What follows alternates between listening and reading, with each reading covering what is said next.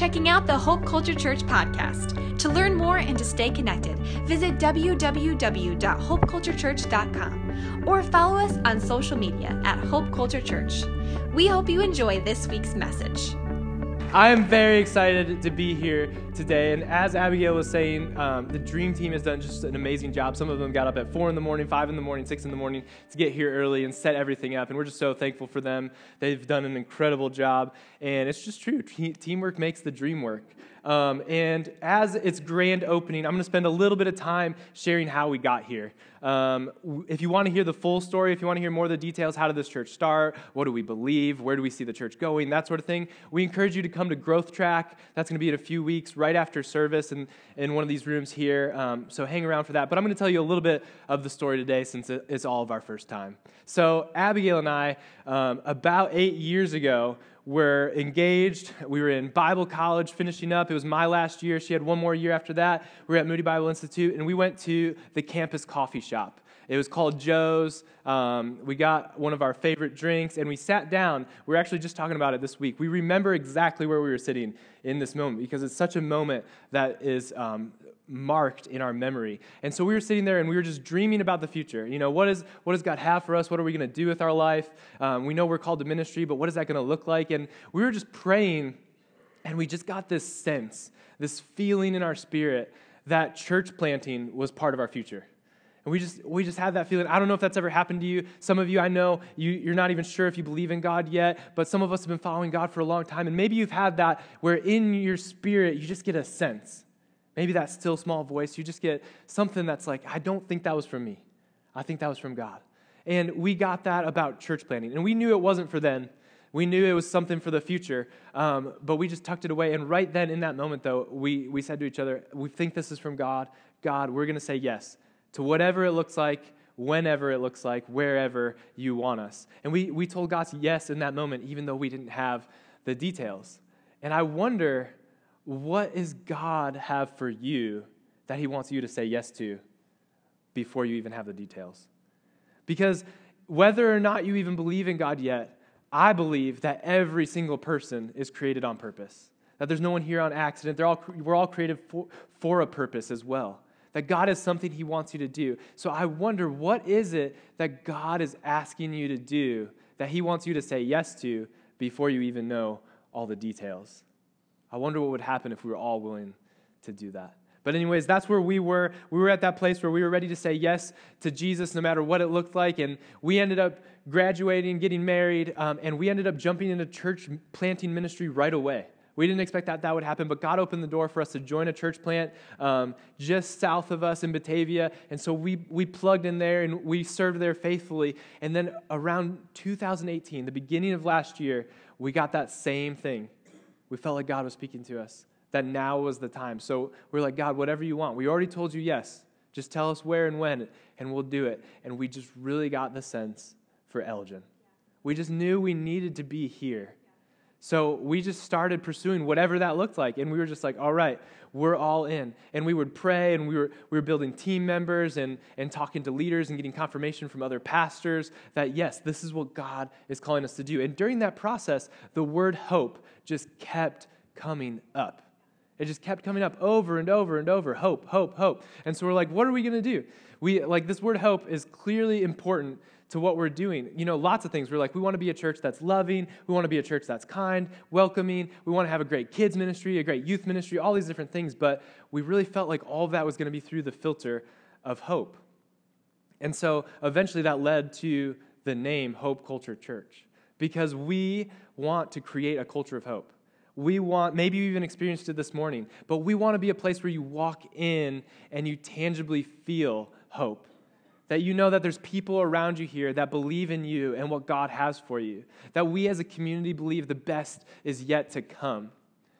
That God's not done with our story yet. And so that's how we arrived. But we don't want it just to stay here. We don't just want a culture of hope here. We want to bring hope to our culture. Because it's not hard to realize that we need hope. That things aren't the way they're supposed to be. There's brokenness everywhere. We turn on the news. It's not hard to see that our world is not working the way it should. We need hope. And the reality is hope is supposed to abound in our life as a believer. This is in Romans 15. Paul says, I pray that God, the source of hope, will fill you completely with joy and peace because you trust him. Then you will overflow with confident hope through the power of the Holy Spirit. I want that. I want that prayer. I want that in my life. I want to be filled with joy and peace, overflowing with hope. But the reality is so often that's not the case. I don't think that happens right away. I think it happens at some point in our life because as I've been watching my kids, we have 3 little kids. We have Judah. He's 6 years old. If you see him running around afterwards, he's the one who's going to be really, really excited. He's super extroverted. He's probably going to eat too many donuts and say hi to all of you. But he's like see-through blonde and just full of energy. And then we have Matthias. He's 3. He's awesome. What he sets his mind to, he's going to do. And then we have Poema, and Poema is just full of joy. She's just our little baby girl. And all 3 of them, though, are so filled with hope, especially the oldest 2, the boys. They wake up every morning, and they're like, what are we doing today? Today's going to be so good. Who are we going to see? What are we going to do? They're just like, they have an expectation that whatever day it is, this is going to be the best day. You know, they're filled with hope. And I think a lot of us are naturally like that, but at some point that changes. Because I don't know if we all woke up like that this morning. Or maybe yesterday, because at some point, hope starts to leak out of our life. And I was wondering why that happens, and as I was thinking about it, I think it's that as soon as we experience pain or disappointment or something didn't go as we expected it to, when we realize that not everything goes as planned, we begin to become a little more skeptical. That we're not sure, if hope is really worth it or if things really do work out or what that looks like, we kind of start to lose hope. And instead of seeing hope overflowing, we see hopelessness overflowing. I don't know if it's an area of our life. I think a lot of us, it's an area that we've experienced pain, that we shut off hope in that area. It's not like we're hopeless in our entire life. It's just an area of our life that we've kind of become hopeless in. Or maybe for you, it is your entire life. Maybe you came today because you got something in the mail and you're like, I don't know, my life's just not going the way I want it to. I'm desperate for something to change. I'm just going to give God a chance. I'm going to see what happens. I feel hopeless. So no matter the extent of our hopelessness, I think all of us experience it a little bit in some area of our life. But what does the Bible have to say about hopelessness? What does Jesus do in hopeless situations? Is that just the way it is? Is that just reality? Is that just what we have to get used to? Or is there something different? Can there be hope in hopeless situations? Not just hard times, but things that truly seem hopeless. And to answer that question, we're going to look at a story that maybe you're familiar with. Maybe it's brand new to you if you're new to church, if you're new to the Bible. It's in John chapter 11. You can flip there if you have a Bible. If you have your phone, you can pull it out and scroll there. If you want to look at the screen, we have it up here. But we're going to look at a story of Jesus showing up in a hopeless situation and see if there's anything we can learn from that in our own hopeless situations. So a man named Lazarus was sick. He lived in Bethany with his sisters, Mary and Martha. This is the Mary who later poured expensive perfume on the Lord's feet and wiped them with her hair. Her brother Lazarus was sick. So the 2 sisters sent a message to Jesus telling them, Lord, your dear friend is very sick. And that's a logical next step, because they know Jesus, they're friends with Jesus, they've seen what he's been doing miracles, he's been doing amazing things, and when you're in trouble, you call an expert. Earlier this month, we had car problems. Our water pump went out and the belt was messed up and all this stuff. So what did I do? I called a mechanic and brought my car in, right? Because you call an expert in that area. If you have plumbing issues, you call a plumber. We got Bulldog Plumbing here today. When you have legal issues, you call a lawyer. I don't know if we have any lawyers here today, but if we do, meet them after service. Get their number. But we call whoever is an expert in that area. And so for them, they're reaching out to Jesus. Jesus, you're the one who can do something about this situation. We're going to reach out to you. So they send a messenger to Jesus. Lord, your dear friend is sick. Another translation says, the one you love is sick. And I love that because they didn't say the one who loves you. They said the one you love. And I think sometimes we approach God when we have something we need of listing like why he should help us. I don't know about you, but I've done this before. I'm like, but God, look at what we're doing, or this, like I've done this, can't you help me out? Or when we're praying for somebody else, that person, she is such a woman of God, or that guy's such a man of God, or God, they're trying their best. We list their criteria, but they come and say, Jesus, the one you love, is sick. What if we approached prayer that way? Knowing that God loves us, and not coming on our own merit, but on the merit of He's for us. God, the one you love is sick. And so, Jesus gets this, and some of us have gotten a call like this before, or a message. You can tell by their tone it's not good news. You've gotten a call from somebody, maybe it was the school and your kids are sick, or maybe it's a relative who has bad medical news. Something's happened, you've gotten that call, and your heart just sinks. You can tell by the tone of their voice, this isn't going well. But then, what do? You hang up, you get a plan together, and you go be with that person, right? That's like the logical next step. Most of the time, maybe we head straight there. Maybe we make plans that weekend to go see them. We try to go be with them when they need us in their time of crisis. But that's actually not what Jesus does. In verse 5, it says, so although Jesus loved Martha, Mary, and Lazarus, he stayed where he was for the next 2 days. I love verse 5. I think we skip over that one a lot because it's like John, the writer of this passage, is like, I need to remind you guys that, Jesus does love them. I know you might not think, based on what he's doing right now, he loves them, but he does. He's excited and cares about their life and loves them deeply, even though he's going to stick around for a few days. And I don't know about you, but that's true in my life. When Jesus doesn't show up when I called for him, I'm like, you still love me, right? Did I mess this up? Did I do something wrong? You still love me, right? I don't know. Have you ever questioned if God loves you because he's not showing up the way you expected him to? I think that's a very common thing we struggle with, but the reality is we don't have to question that because he's made his love abundantly clear in Jesus. That was settled once and for all at the cross. For God so loved the world that he sent his one and only Son, that whoever would believe in him would not die but have eternal life. God loves us so much that he sent his Son to die a brutal death. He didn't have to. God put on flesh, became God with us, Emmanuel, to show us his love.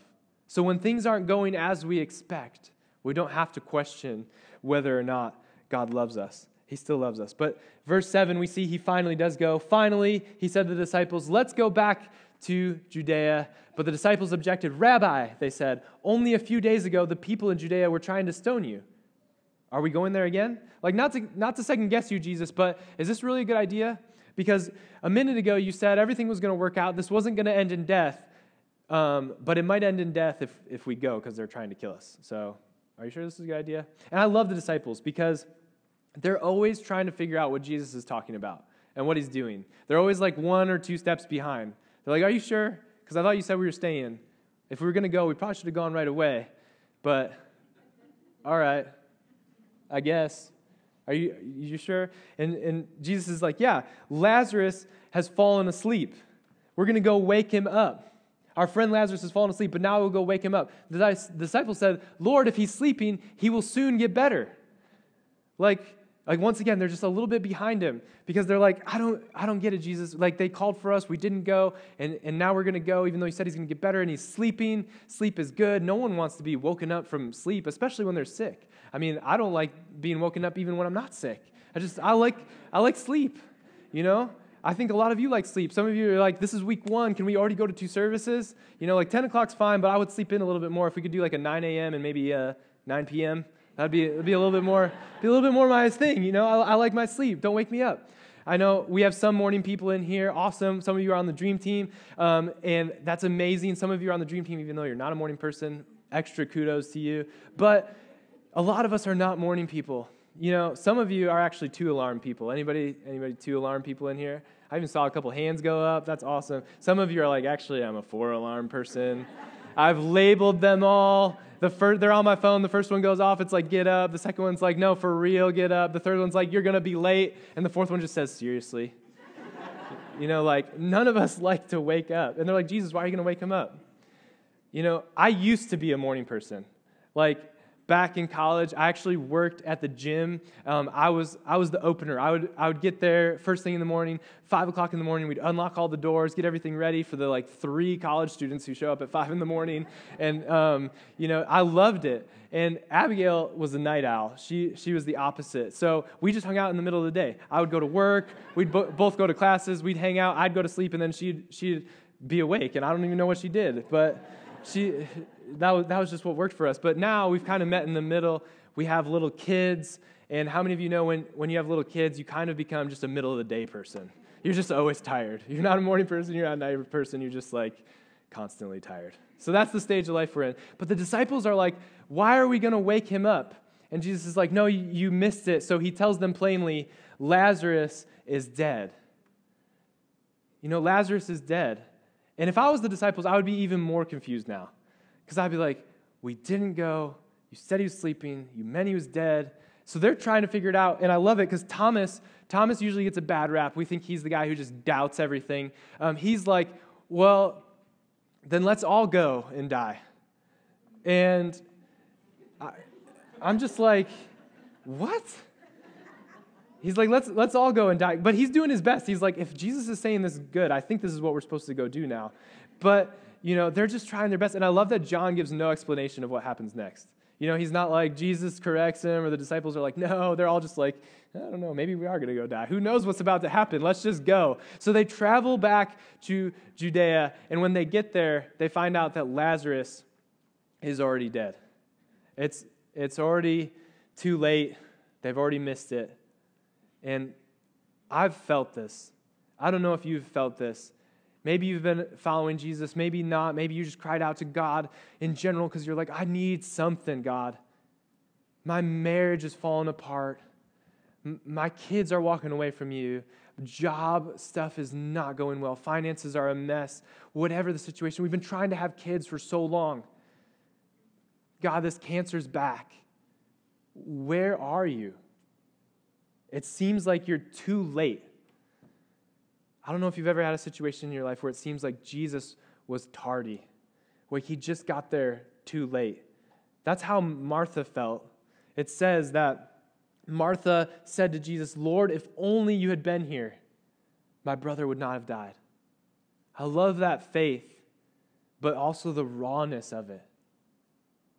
Jesus, if you would have been here, you could have done something. She actually goes out when she sees him because my guess is they sent the messenger goes back. They don't know if or when Jesus is coming. 4 days has passed at this point, and she's probably waiting and watching. Is he coming? And finally he's coming, and she's like, you're too late now. If you would have been here, you could have done something. And Jesus has this amazing conversation with her where we see she still does have faith, but she doesn't know exactly what it will look like. And even though she's disappointed, she still knows that Jesus is the Messiah. And so she goes back and gets her sister, Mary. And Mary leaves the house quickly. And at this point, a bunch of people had come to mourn with them, to be there for them, to support them in this time. So the whole crowd comes out and meets Jesus. And Mary has the exact same conversation. Jesus, if you would have been here, my brother wouldn't have died. You're just a little too late. I needed you. Where were you? Where were you when we lost our house? Where were you when the cancer came back? Where were you when I lost my job? Where were you in that relationship? You're just a little too late. You could have done something. But Jesus, he tells them, where is he? He says, let's go and see him. He calls them to go over there. And when they get there, I love this. Jesus wept. Jesus wept.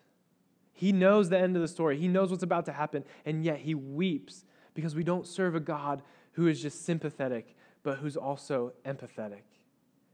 He empathizes with us. He feels for us. The psalm says he keeps all of our tears in a bottle. We serve a God who knows our pain and is with us in it.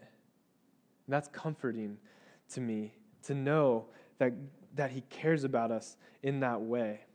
Because when we realize that we can walk through hopeless situations and still have Jesus with us, there's still hope in that. Because hope isn't found in just what we're traveling through, but who we're traveling with. Hope is found in what Jesus can do for us.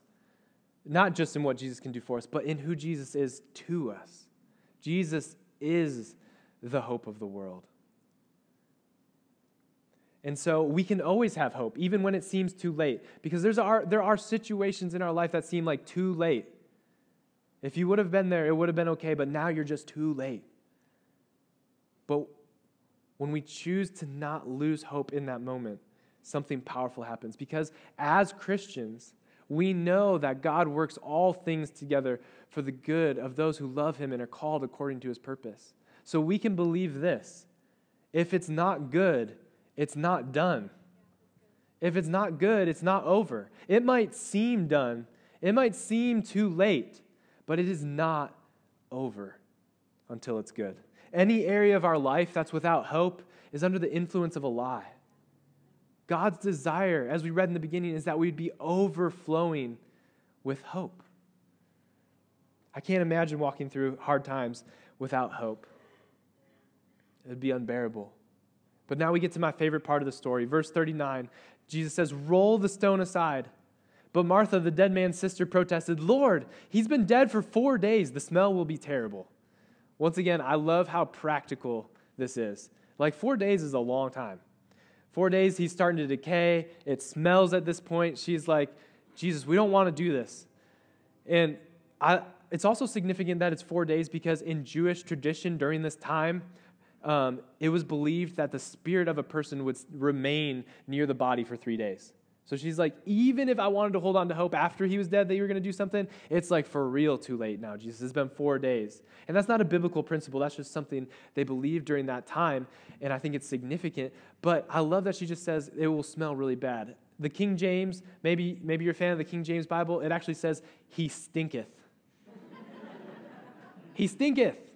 It's been 4 days, Jesus. You're too late. This is very smelly. And let's just leave that closed. And I was thinking about this, and, we hosted a lot over the summer. We had a lot of people over to our house, and sometimes they would text us, "Hey, we're on our way. We'll be there in 10 minutes," and we weren't ready yet. So, you do what we did, what all you do. You run around, you close all the doors, and hide everything, right? Have you ever had somebody show up unexpected, and you're like, "You go to the door. I'll get all the other doors. Let's divide and conquer." So one of you's like, "Hey, nice to meet you." You're like opening the door slowly. The other one's like shoving stuff behind the door. Because we like to hide our mess. We like to hide the stinky situations in our life. And they're like, "Jesus, I don't know if you want to roll this stone back.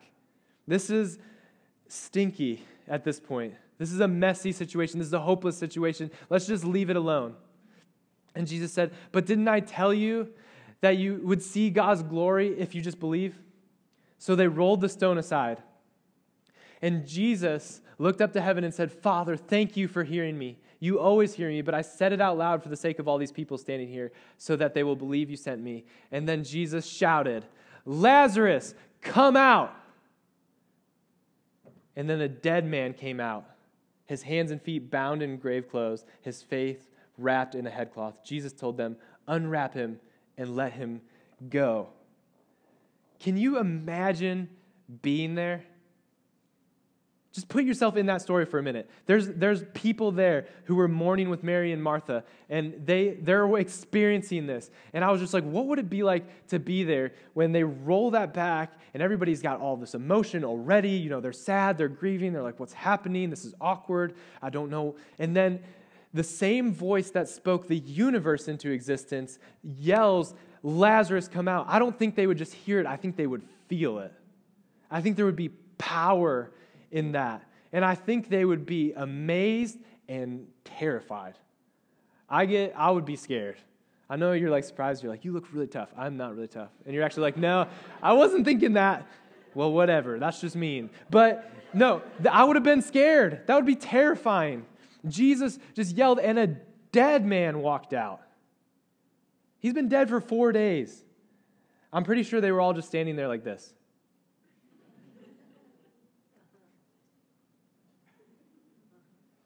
Did you see that? And I think that's why Jesus had to say, unwrap him and let him go, because they're all just like, did that really just happen? Did that actually just happen right now? And Jesus is like, unwrap him and let him go. And as I was studying this passage, I saw that Jesus' miracle is broken into 3 separate commands. And I want to just look at those for just a minute. The first command is he says, roll the stone away. And this is the miracle invitation, because God doesn't force himself into our lives.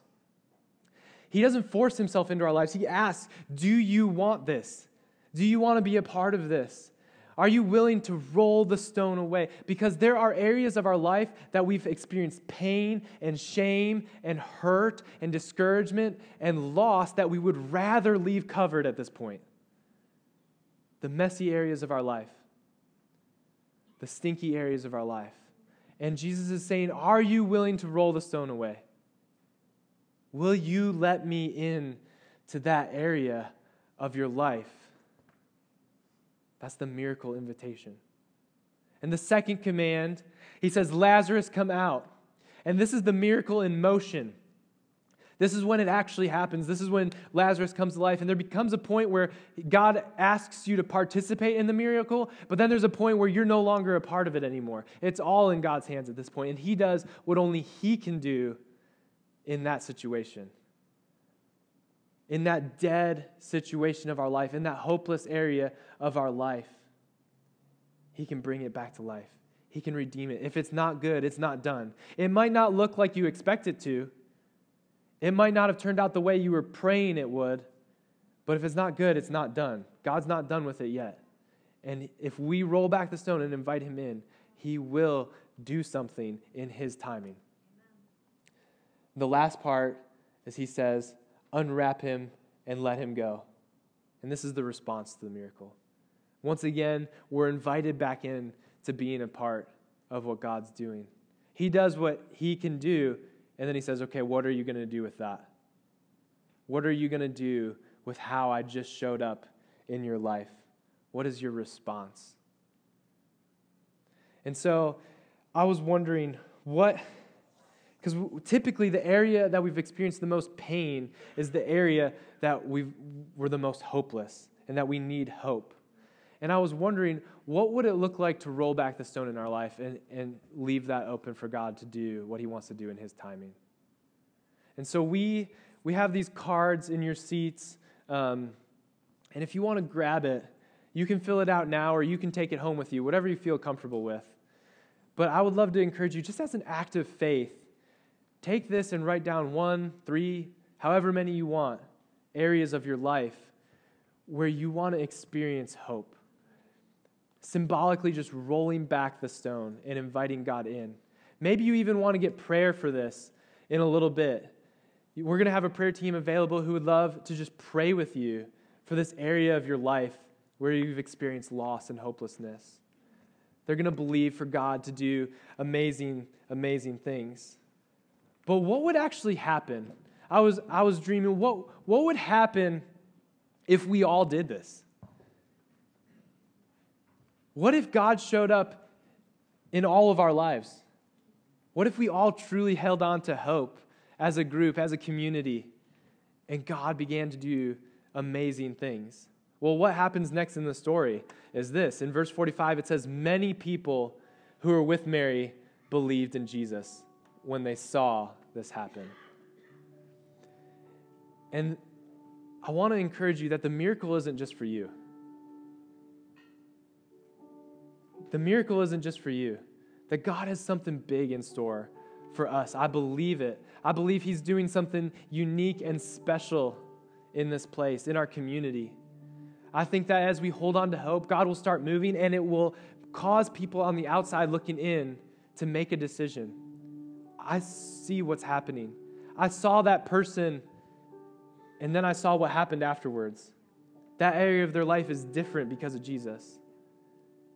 And I believe that many will come to know him because of that. We're praying that this church wouldn't just be a church full of Christians who are excited to hang out on Sunday mornings, but that it'd be a church full of people who care about the community around us. That we want to see other people experience what we're experiencing. God moving in power and in might in our lives. So let's invite him in, because our greatest area of pain can become our greatest place of testimony. The best stories of what God has done are the most encouraging things of what we believe he can do again. Our greatest pain can become our greatest testimony. So I want to invite you to roll back the stone in your life and let him do what only he can do. But as we read in the beginning, God is the source of our hope.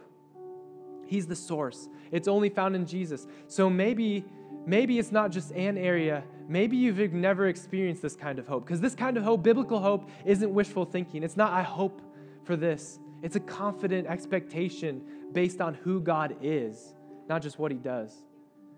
And if you've never experienced that, I want to invite you to experience that for the first time today. It's an open invitation. If you want that, you need God in your life, because you can't experience true hope apart from the source of true hope, Jesus. And so spiritually speaking, we're all more like Lazarus. We're dead.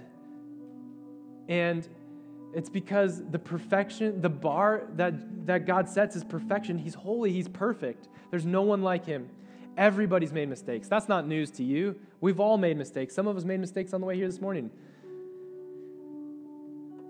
And so no amount of good things fixes that. Some of you are great people, but the bar is perfection.